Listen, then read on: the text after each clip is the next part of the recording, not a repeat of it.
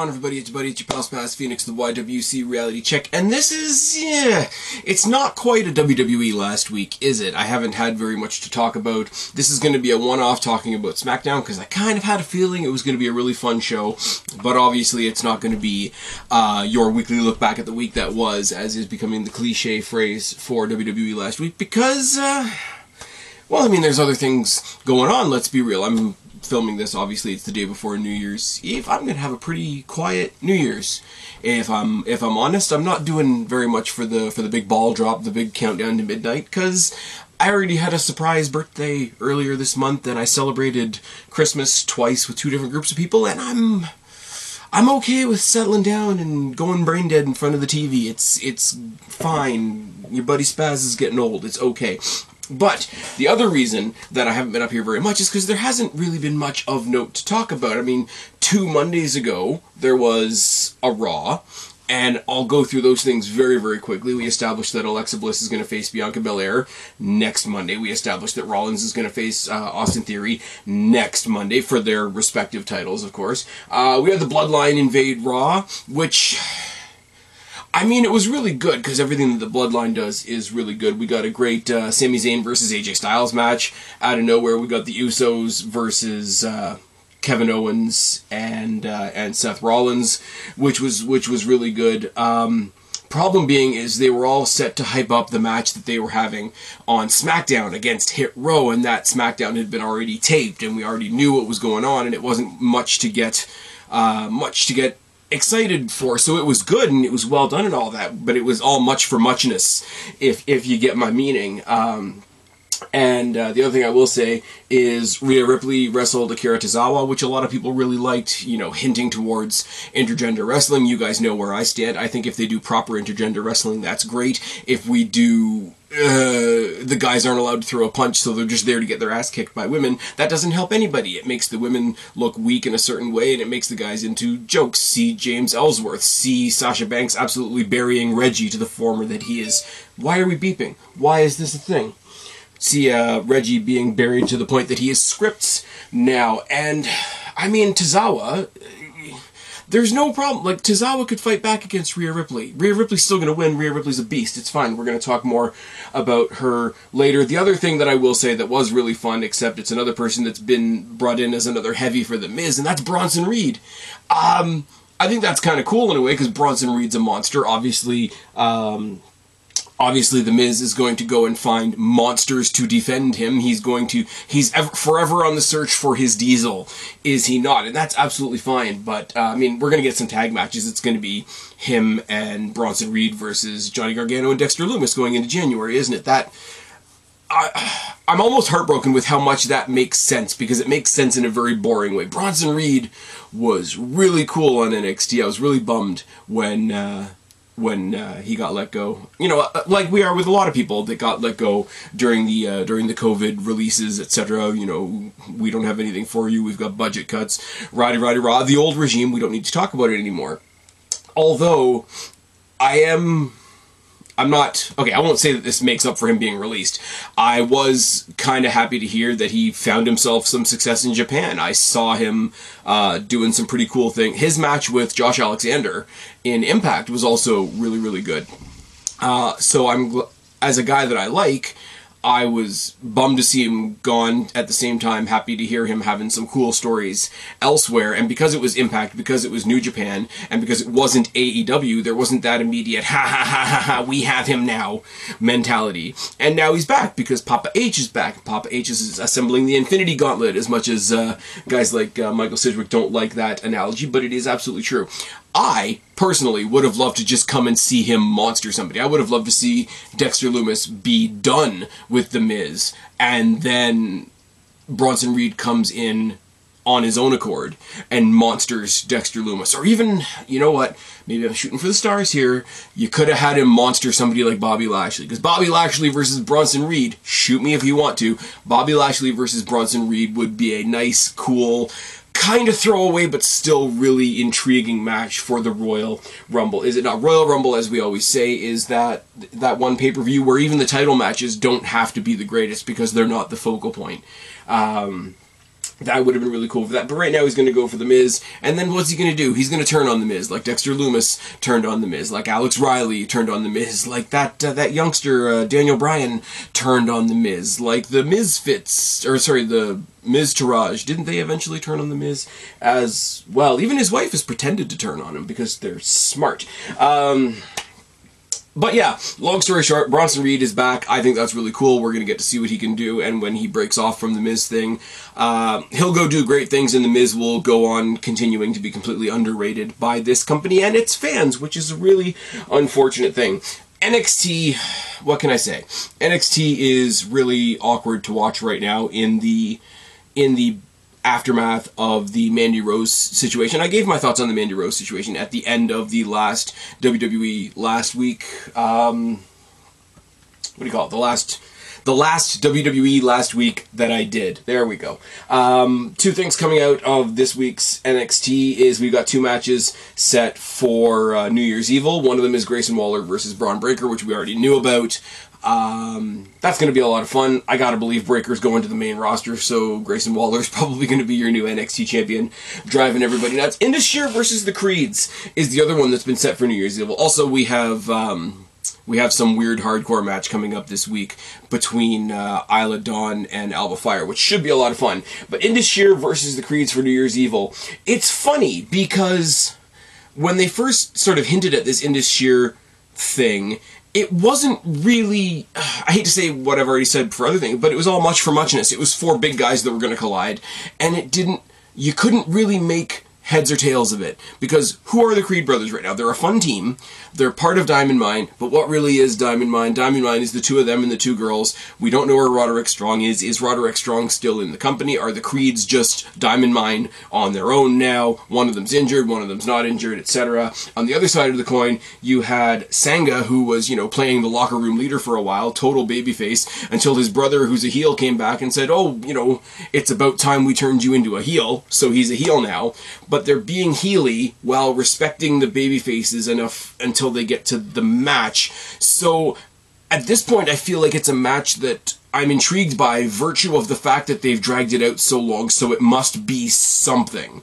I don't know what that says about anything. I really don't. But one of these teams has got to be the next in line for the titles right now, right? Like that has to be a thing. That, like, the Creeds versus the New Day could be fun. Indus Sher versus the New Day, I think, would be unintentionally hilarious. But you're going to get Briggs and Jensen back in there. You're going to get the New Day back in there. You're going to get Pretty Deadly back in there. I don't know who else you want to throw in there. You're going to get, Chase U in there and all kinds of things. But if you had told me that I would have been interested in this match like 3-4 weeks ago when we thought it was going to happen, I would say no. But now it's had that weird dragging effect. Indus Sher on their own, do I care? Not really. The Creeds on their own, do I care? Not really. But they've dragged this out for so goddamn long. I don't know what they're going to do. So that's intriguing. So let's get to the main event. Let's talk about tonight's SmackDown. Long story short, we had that Raw. Sorry, as I go on my ramble as to why you haven't heard from me in a bit. We had that Raw. We had the pre-taped SmackDown, which was very uneventful. Can't blame them. It's pre-taped. The spoilers are going to get out. You don't want to waste any of your big stuff. And then we had a clip show Raw. We had a clip show Raw, which was best of the year, Roddy Raw, that ended off. The last thing on that best of the year thing was Logan Paul versus Roman Reigns in Saudi Arabia, which a lot of people aren't going to like. But it means, like, how am I going to review a clip show that's reviewing the year? Like, I'm not going to do that. And I thought, okay, I'll just come back in the new year. And then they started building this SmackDown and building this SmackDown and building this SmackDown. I said, you know what? If the SmackDown's good, I'll come up and talk about it. And it'll give me a chance to talk about things in general. I do still have one other thing that I'm going to toss you guys as sort of an end-of-year thing, but you might get it in the first week of January rather than the last week of December, considering that's coming in like 2 days.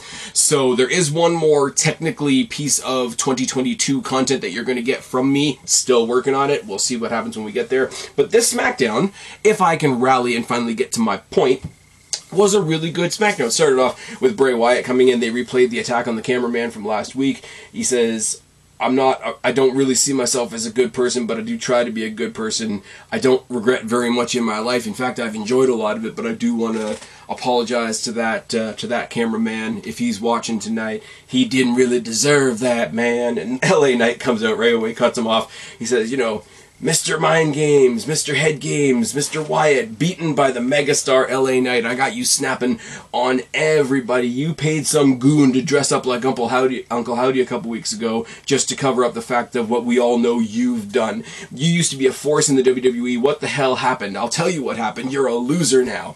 I'm the medicine, and I'm going to break your ass like dishes at the Royal Rumble. And I'm sorry. Break your ass like dishes is the line of 2022. It just is. They set out the Rumble challenge, and Wyatt doesn't say very much. They're keeping... He still has his rambly way of speaking, but they're doing it in short bits. And it's almost weirder to have what we expect to be this long, drawn-out thing come out in short bits, because you feel like you're not getting it all. But he says, I need to remind you how cruel I can be when I feel like it. I accept for the Royal Rumble. And then immediately we get that graphic and that glitchy video on the Titantron, revel in what you are, etc. Uncle Howdy comes out. Uncle Howdy's got his own entrance music, and it kind of sounds like Demented Music Box, Demented Circus Orchestra type stuff, but like tuned way down and made darker. Basically, if there was a horror movie about a circus, this is the music that would be in there. That's the best I can give you guys. I'm really sorry. And people are screaming it from the rooftops that the guy in the Uncle Howdy costume is clearly different. Can't you see his body's a little smaller and his arms are a little thinner and whatever. Uncle Howdy's an idea. Until they take that mask off. Until they take the mask off, until they take the costume off, until he, like, throws off his jacket and has a match. Uncle Howdy's just an idea. Anybody can be Uncle Howdy. I'm sorry, I hate to break that to you, but Uncle Howdy can be anybody right now. He stands right up right next to Bray Wyatt. Bray Wyatt looks sort of triumphant in a way because it proves that, you know, Uncle Howdy's a real person. Uncle Howdy's not him, da-da-da-da-da. So you think the two of them are going to kick the crap out of LA Knight, and instead, in the dim light of the Uncle Howdy effect, for lack of a better term, Uncle Howdy hits a Sister Abigail on Bray Wyatt and leaves.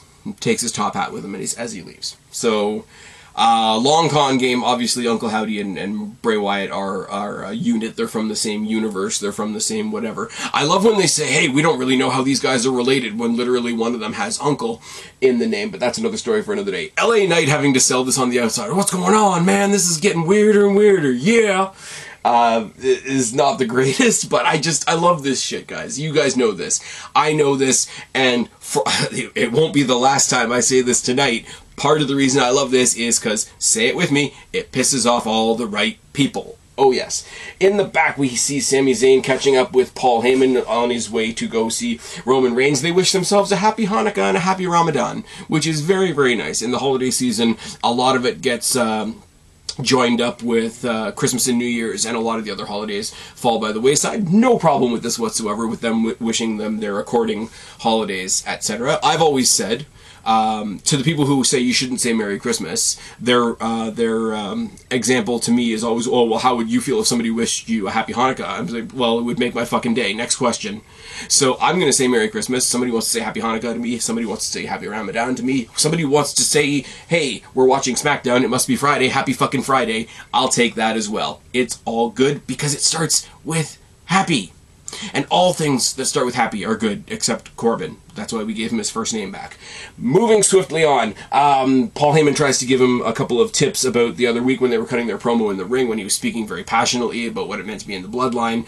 And it was all good, and we believed it all, and all that type of thing.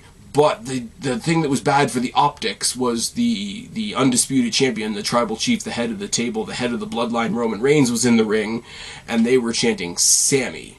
Did you ever think about what that might do to the group, etc.? And then he gets a text. He says, "Oh, you've got a green light now. You can go see the tribal chief. Go see Roman Reigns." And he starts questioning himself, and it's like, oh dear, oh dear. He had a problem with the one brother. Had a problem with the other brother. The other brother's starting to question things now. Solo Sikoa's just standing there, stone-faced as Solo Sikoa. Paul Heyman's now giving him warnings, and now he's walking into a Roman Reigns that may or may not be upset with him. Very, very good. Very, very nice 2023 seed planting. It's very good. Sheamus with the Brawling Brutes in his corner versus Solo Sikoa with the Usos in his corner, and commentary goes out of their way to remind us that Sami Zayn would be in his corner as well, if not for the big main event that he was preparing for tonight. That was a nice touch. Michael Cole, I will say, before we start talking about this match, Michael Cole taking a moment to acknowledge the passing of Don West and saying, and I think a lot of people said that this came off as like a corny line. I think he meant it to be as representative as he possibly could. He said he wanted to pay respect to Don Callis, a fellow broadcaster who had a great impact on the wrestling world. Yes, he means he was from Impact Wrestling. We get it. It's fine. And yes, it is a pun, but I don't think he was necessarily making fun of the guy with the pun. I think it was very, very nice for Michael Cole to take his microphone in his 2 seconds, whether he was given the green light or whether he sort of wedged it in there in the middle, to pay a little bit of acknowledgement to Don West, because anybody that watched TNA in its heyday knows that Don West was the energy. I mean, Mike Tenay was the guy. Mike Tenay was the one telling you the story as you were sitting there watching TV. But Don West was the energy. For a modern comparison, I would compare him to maybe Pat McAfee. Pat McAfee for a long time was the definitive energy and attitude and whatever you want to say of the commentary table on SmackDown. Since he's gone to do his football stuff and since Wade Barrett has been there, I like Wade Barrett. I really do. I like Wade Barrett specifically on NXT, and then you get into the Booker T conversation, which I'm not trying to have right now.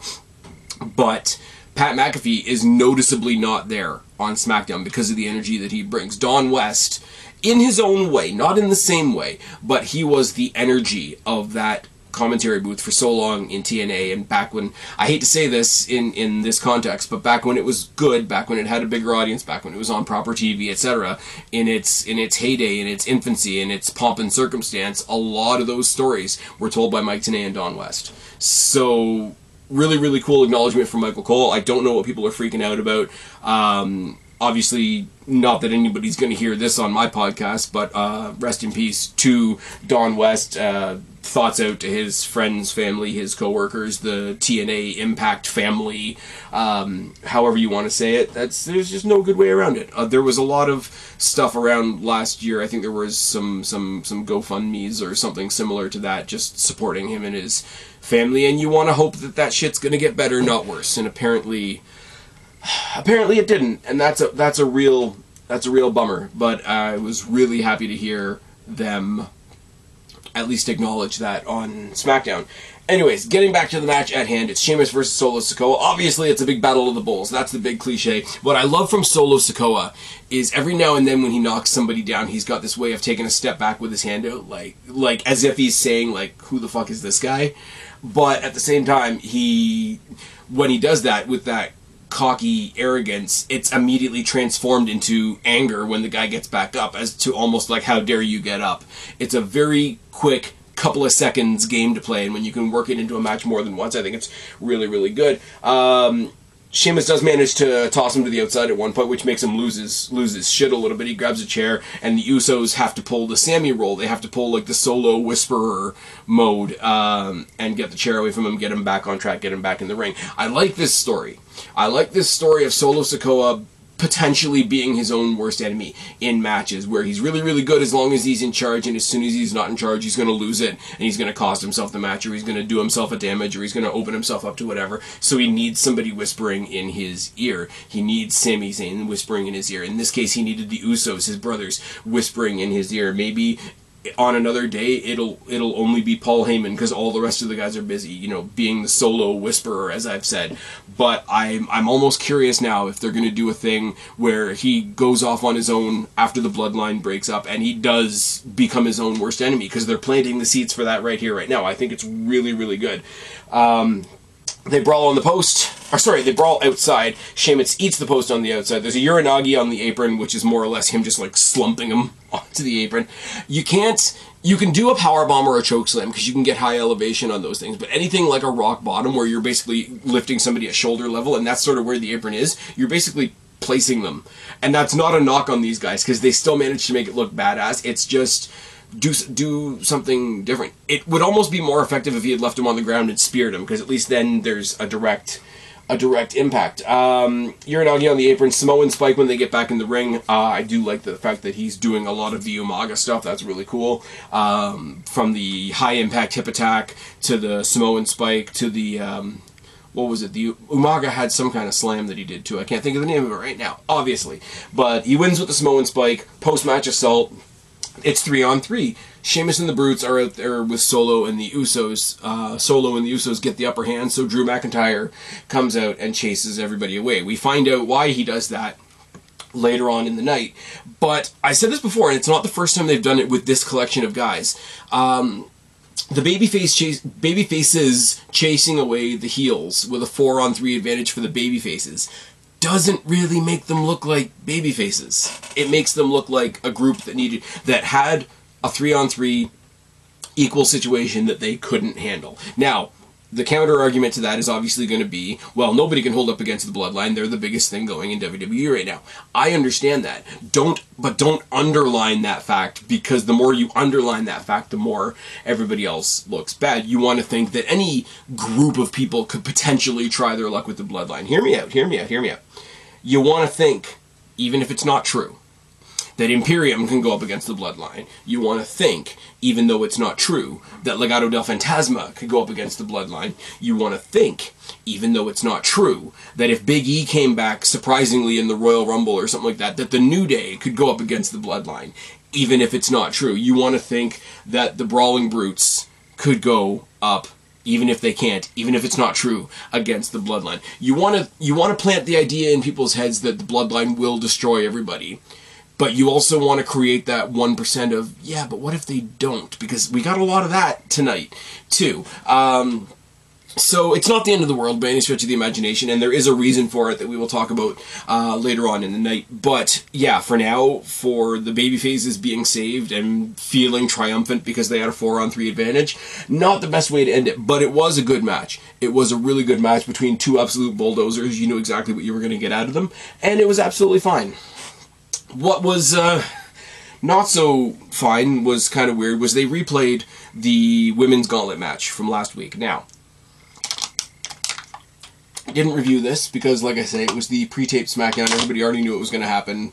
Who cares what I think about a pre-taped SmackDown leading into a clip show Raw? All that kind of thing.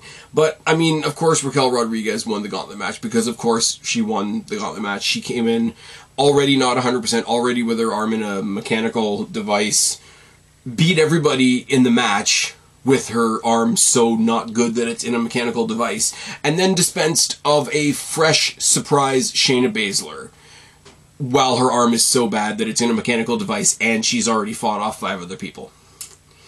Not great, not great, not great. Also, the mechanical cast that she had on kept on falling apart during the match, so that didn't make the match look great either. But what you're telling me is an already not 100% Raquel Rodriguez, who then went into a match with 6 other people and barely scraped a win, easily dispatched this monster in Shayna Baszler, who's supposed to be the vice to the end-of-level boss, and she just got thrown away like paper, and that wasn't great. That wasn't great. They're trying to do a good thing. They're trying to bring back the Shayna Baszler that we all like.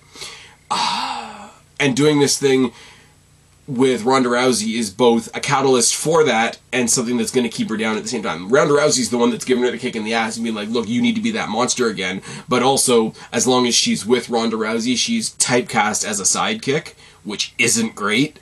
So that whole dynamic, unless the two of them, they don't have to win them, obviously, because I think it'll be like monstering the titles at that point. But if they don't at some point at least acknowledge, hey, we are 2 women, there is a title that exists in this company for pairs of women, if they don't even take a side glance at Damage Control and those tag team titles, then somebody has missed something. Oh, yes. Now, Bayley can get involved, and they can scrape away with their titles and whatever, and then that causes the rift between the two of them, and then that causes the match between the two of them, and that's fine. But if they never look at the opportunity for those two to become tag team champions, then WWE are missing something, because they would be the monster team. They would, by default, Ronda Rousey and Shayna Baszler would be the Usos of the women's tag team division. But It's neither here nor there. I think the next holders for those championships are going to be Liv Morgan and Tegan Nox, and I have no problem with that whatsoever. Other than, we got to find a steady partner for my girl Shotzi, and she needs to get a title shot as well. If they hadn't lost Ember Moon / Athena, they could have brought that tag team up to the main roster, and they would have ruled, and they wouldn't have thrown the belts on John Laurinaitis' desk like little brats. Oh, yes. And then run away to Japan. Raquel Rodriguez versus Ronda Rousey is what I'm trying to get around to right here. Really, really good. The arm is still taped. At least it's not in the mechanical arm brace anymore. Like, taped up is enough. Braced up is enough. The mechanical arm brace was just weird. They do the psychology thing early on with Raquel Rodriguez purposely doing power moves, slams and throws and all these types of power displays, basically overcompensating. Like, if you think there's anything wrong with my arm, you're wrong, see? And then she eats shit on the post, and it's the same bad arm. And then Ronda Rousey proceeds to dissect the arm for a long time. She does this modified version of the triangle choke in the ropes, so that she's being choked on one rope, she's having her arm pulled over another rope, and Ronda Rousey's just, as I'm moving my hands around as if you guys can see me, but she's sort of hovering above Raquel and the ropes, and it looks really, really effective purely because it's Ronda doing it, but at the same time it's weird. As they come back in the ring, there's a lot more counter wrestling, and she gets her back into a Kimura. Now, what I will say is hysterical about this, because we're telling a story about somebody's one broken arm, injured arm, so we're going to focus on the arm only, right? It's funny when you see Shayna Baszler standing in the background in her bright yellow new t-shirt, because all it says on the Shayna Baszler new t-shirt is limb by limb. So when you see the limb by limb shirt, as Ronda Rousey, her friend, is taking apart somebody's limb, it makes me smile. I'm a child. Small things make me smile. It's okay. They did a spot here, and I don't think it was meant to look as awkward as it did, but also in its awkwardness, it also kind of looked great. She went for the, I can't pronounce it properly, the Chingona bomb, the one-arm choke slam, one-arm power bomb thing that she does. And Ronda Rousey sort of sits herself on Raquel's shoulder and tries to turn it into what would be a head scissor, but in this case is an arm scissor over the ropes. But Raquel finds her feet again and keeps her up in that power bomb position on the floor and really awkwardly drops her on the apron. And It was kind of botchy, but I will say they managed to salvage it enough that it was one of those botchy moves that looked more impactful for how botchy it was, if that makes sense. Yes, I don't think it went the way they wanted it to, but I still think it looked good. Back in the ring, there's a backpack sleeper by Ronda, and instead of... I do like this. This was a bit different, because typically somebody's in a backpack sleeper, you either turn it into a backpack stunner, or you fall backwards so that they have to break the hold, or you back them into the corner. Well, Raquel Rodriguez sort of did the opposite. Is she sort of did what you would normally do if you were going to eat the post shoulder first, is she sort of speared in between the second and third ropes so that Ronda Rousey's face, who's on top of her, would go face first into the turnbuckle. And I thought, you know what? That's not much. But she broke it in the way that we all didn't, she didn't break it in the way that I think all of us would have expected her to do it. And that's enough sometimes to make you go, oh, okay, that was cool. That was a bit different. She gets her in she gets her in another arm bar as they're both standing on the top turnbuckle. Ronda does, that is. And then as she's got the arm bar on, obviously it's being counted because it's in the ropes, they basically fall back into the ring, and she suffers the impact to the arm while the arm is already in a submission, and that brings us to a quick tap out and Ronda getting the win. I don't know how much we're supposed to believe Raquel Rodriguez was into this match still injured, going from last week, technically, which was actually taped from 2 weeks ago, where she had this big mechanical thing holding her arm together, to today where she just had a bit of tape, but she's having that one sort of red flashing limb, if you want to use a video game term, being worked on by an MMA professional, submission professional, etc., with a little bit of help from Shayna Baszler on the outside as well that I forgot to mention. Her arm should be torn rags at this point, but it wasn't. So if she was partially healed, then it's okay. It's a valiant effort and whatever. If we're supposed to believe that she was like inches away from a broken arm walking into this match, there's no reason this match should have gone this long. So you don't... My questioning is not with them, it's not with the match. The match is great. My questioning is more, how injured did WWE want us to think she was when she went in? I didn't think she was going to win. I thought she was going to go in there, have a valiant effort, say, you know, come out with it, you know, be the valiant defeated, and have a post-match interview where she says, okay, I know what I have to do now. I know I can beat her. I'm going to go win the Royal Rumble, and I'm going to get another shot at WrestleMania. Make one of those kind of speeches. Instead, Ronda Rousey's triumphant posing in the ring, etc., is interrupted by what sounds like Ric Flair music. Which is odd. I mean, I know they're pushing the Ric Flair, documentary, the Woo documentary, every chance they get. But I didn't think Ric Flair was going to be there on the night. And then I thought, oh, this is a new thing for Charlotte. And then they pan to Charlotte and she looks all happy and wonderful. And Charlotte Flair is back, and there's a huge pop. So, for all the people that think, oh, well, why we're so worried about Charlotte coming back? There's a mentality out there that when Sasha Banks comes back, she's going to save the division, and when Charlotte Flair comes back, she's going to destroy the division. Okay, tell me you're biased without being biased, and also slightly tell me you're racist without telling me you're racist. But Charlotte Flair comes back, huge pop, as we say. And yeah, everybody's happy to see her. She's got, like, really wicked-looking new gear. The music is new. It's a different remix of the Ric Flair music, but it's not, I don't know what the word is, but, like, there's a little bit of grindiness behind her old theme. This one doesn't have nearly as much of that. It's more upbeat. Makes me kind of think that she's coming back as a face, which people are not going to like. She stands face-to-face with Ronda Rousey. She's like, hey, champ. Hey, Flair, how's your little arm doing? How's your little arm doing, Queenie? Let me guess. You want the next shot at me at the Royal Rumble. And Charlotte's like, no. I want a shot at you tonight.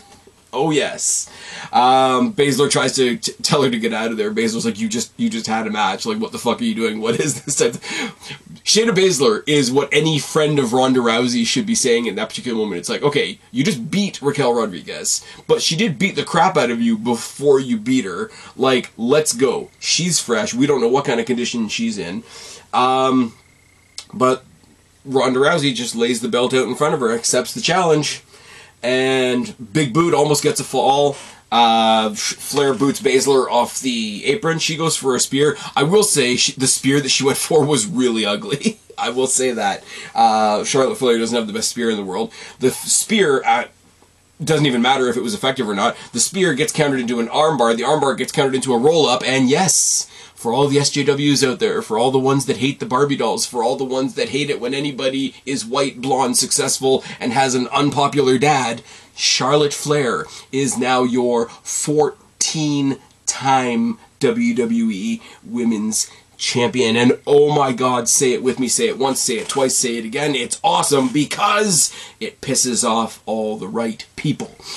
Oh yes. And in the back she gave I didn't see this until I went and looked on Twitter, but she went and she gave a heartfelt speech about how the year has been for her, how she went to Saudi Arabia for the first time, how she beat Ronda Rousey for the first time, how she got married to her husband, and how she put the crown down for a couple of months and actually got to enjoy life and whatnot. I think it's kind of cool that they let her mention Andrade. I mean, not by name, but they kind of let her mention Andrade, and God knows what he's doing right now.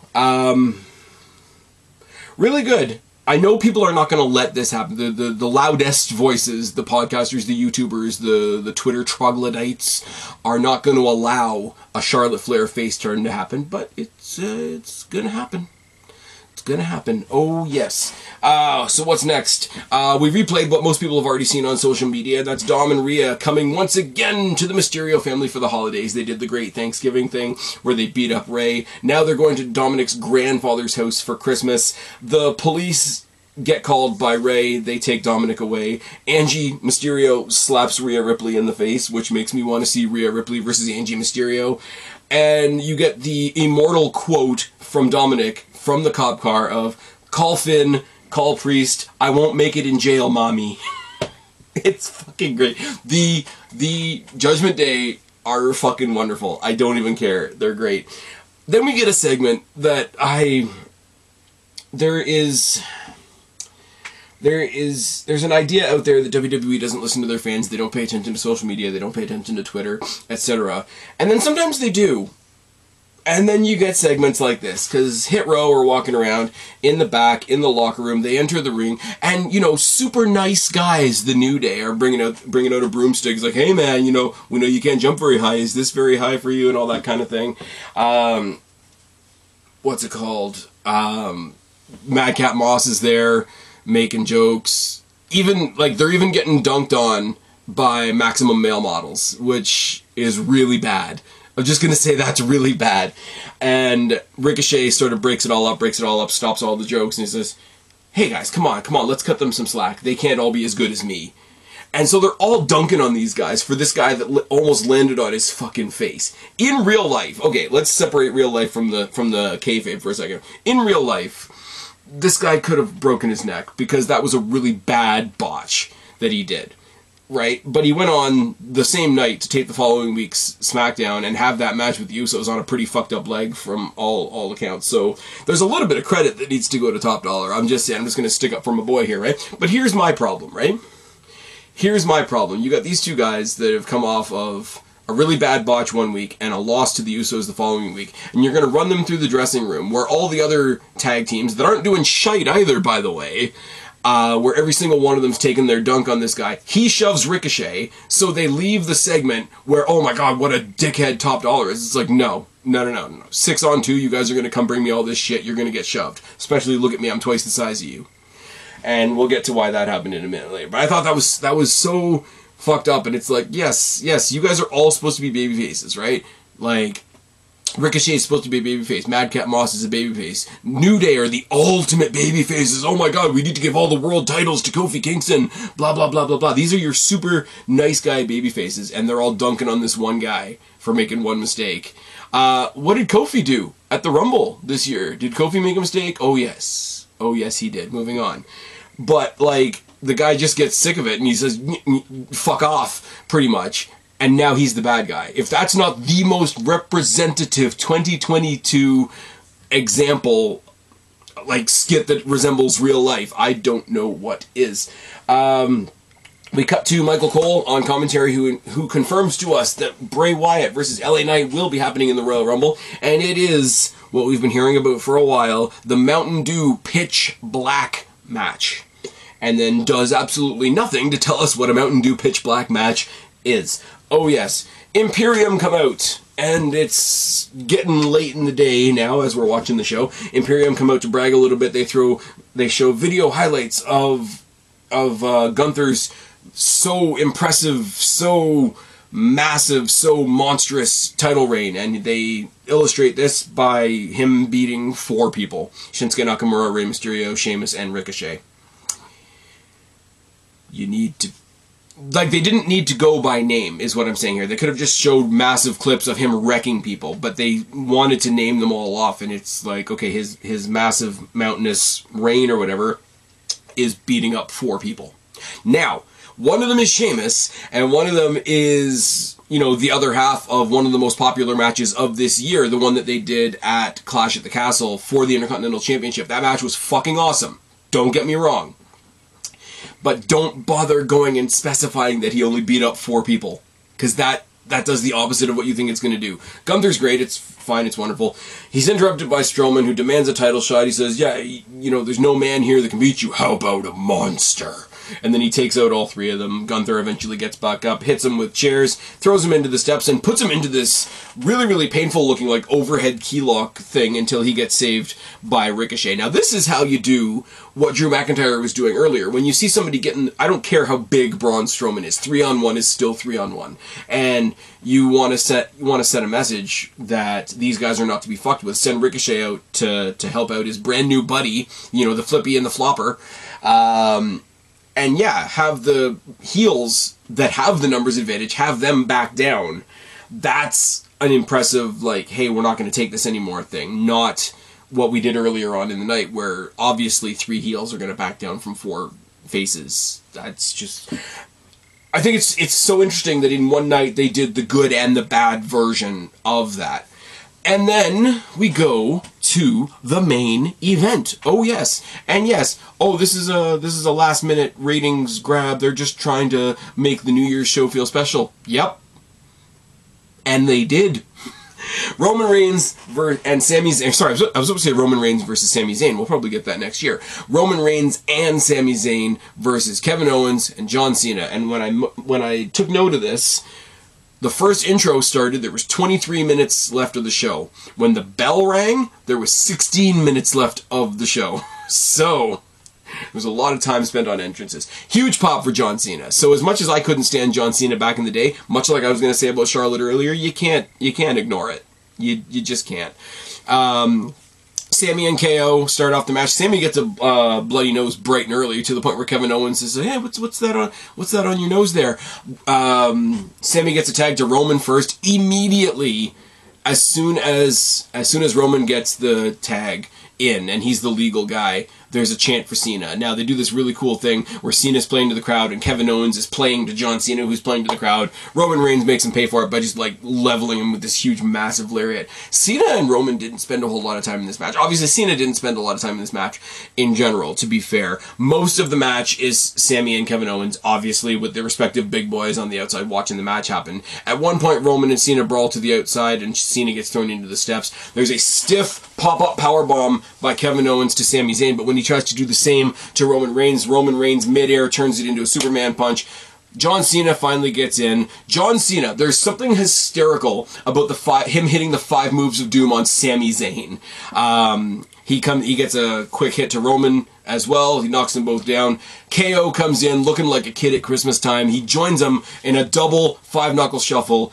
AA to Roman Reigns takes him right out of the ring, leaving the center stage for KO to hit a stunner on Sami Zayn for the win. What I like about this is as soon as they announce Cena coming, they're like, oh, something else is going to happen. This is going to be the night where the bloodline implodes. This is going to be the night where Roman turns on Sami. This is going to be the night where we find out who John Cena is facing at WrestleMania. This is going to be the night that the whole bloodline implode. This is going to be the night where, Cena turns heel, which I don't know where that one came from. But none of that happened. It was just a marquee, like, this is the match that they would tell you about if they wanted you to come to a house show. And I don't mean that in a bad way. This just was what it was. Cena came in to play the hits so that he can maintain his record of having a match every year for the past 20 years. The idea of John Cena being in a match with Kevin Owens and Sami Zayn, who are rivals, but both had their first matches on the main roster with John Cena. We all remember Sami Zayn answering the U.S. Open Challenge and throwing out his arm, raising the roof on the way to the ring, and then KO came down for the U.S. Open Challenge as well when he was the NXT champion. And it's, with all that storytelling aside, you could almost put the Bloodline aside, which sounds crazy considering the Bloodline is the biggest thing of the year. John Cena and Roman Reigns looked like they fell to the wayside when Sami Zayn and Kevin Owens were going at it one-on-one in the ring, and I think that's cool. As big as the Bloodline is, as big of a one-night get as John Cena is, you want to make that singles match, that Sami Zayn, Kevin Owens, like that brotherhood that fell apart and came back together and fell apart, and I think we can do this forever, Batman, Joker, whatever you want to say. The fact that that can take center stage with all the other big shit that's happening around it is fucking huge. And I mean, Kevin Owens standing up on the winning team on the last taped bit of TV content WWE does in 2022 ain't that bad either. He's got to be doing something big at WrestleMania. I've heard weird rumors that John Cena's going to face Logan Paul, which is just weird enough to happen in this wrestling climate. I wouldn't mind if we got Kevin Owens and Sami. If they keep the bloodline together and they don't break the bloodline until after WrestleMania, I wouldn't mind them revisiting Kevin Owens and Sami Zayn just as a singles match at WrestleMania, because you can do that. You can absolutely do that. Roman Reigns is going to face whoever he's going to face. At this point, it's going to be a 12-man match with, Cody Rhodes and the Rock and everybody that anybody wants to add in. Throw in CM Punk being the 31st entrant in the Royal Rumble, and he'll get into that match as well. Hell, maybe John Cena gets himself in that match, and Stone Cold comes down and stuns everybody. This was a really good show. This was a really nice way to end the year after having sort of a lackluster pre-taped show and a clip show. I want to say, I am happy that they did the clip show so that the stars that could go home, and the stars that went to do the Madison Square Garden show could get a really big Madison Square Garden show payday. I thought that was really cool. The production staff got to go home and have a holiday. I have no problem with that. I needed a show like tonight to get me back on track, to get me back talking to you guys again, and this show delivered that to me in spades. The Wyatt stuff is absolutely weird and ridiculous and right up my street. The Charlotte Flair thing is going to piss everybody off, and yes, that's right up my street. And we just had a spectacular main event that whose ramifications will ripple on into the new year, and that is also right up my street. Speaking of right up my street, speaking of rippling into the new year, what do we have to look forward to? Raw this week, we've got Belair versus Alexa Bliss for the Raw Women's Championship. We've got Austin Theory versus Seth Rollins for the United States Championship. We've got Ricochet versus Top Dollar next week on SmackDown in a Royal Rumble qualifying match. We'll talk about that later, I'm sure. We got the match that we were supposed to get ages ago. It's the Usos versus Sheamus and Drew McIntyre for the Tag Team Championships. And in 2 weeks, we are getting Strowman versus Gunther for the Intercontinental Championship. A lot of stuff to look forward to. Looking forward to the new year. Looking forward to that one other podcast that I haven't quite finished for you guys just yet. And like I say, next Monday, like 10 days from now, we will be back on track. We will be doing WWE last week. We will be talking probably about NXT, because NXT at that point will be getting ready for New Year's Evil. Lots and lots of stuff to look forward to. I really hope you guys had a good holiday, whatever you're celebrating. As you're hearing this, as I drop it tomorrow morning, it will be New Year's Eve. I hope you guys have a hell of a New Year's Eve. I thank you for listening to me ramble and continuing to listening to me ramble into the new year. I've been Spaz, your YWC Reality Check. Subscribe up there, talk down there, start a conversation, keep all these conversations going. Don't be a stranger. I will talk to each and every last one of you later, but for right now, I am tagging it. Bye. Take care. Bye.